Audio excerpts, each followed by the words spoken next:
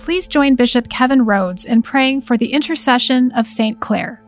In the name of the Father, and of the Son, and of the Holy Spirit. Amen. St. Clare, give us your courage and humility to follow in the footsteps of Christ, like St. Francis taught you by his example and his words. May your life of poverty help us to live a simple and sober life as witnesses of the one highest good and in solidarity with those in need. May your love for others help us to live in perfect harmony with each other and to work together for the coming of the kingdom of God.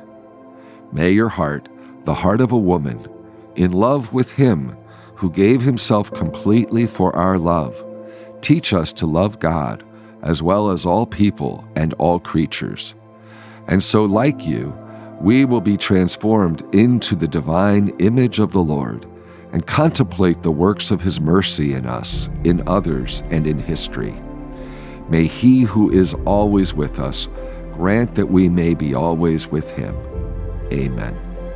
In the name of the Father, and of the Son, and of the Holy Spirit. Amen.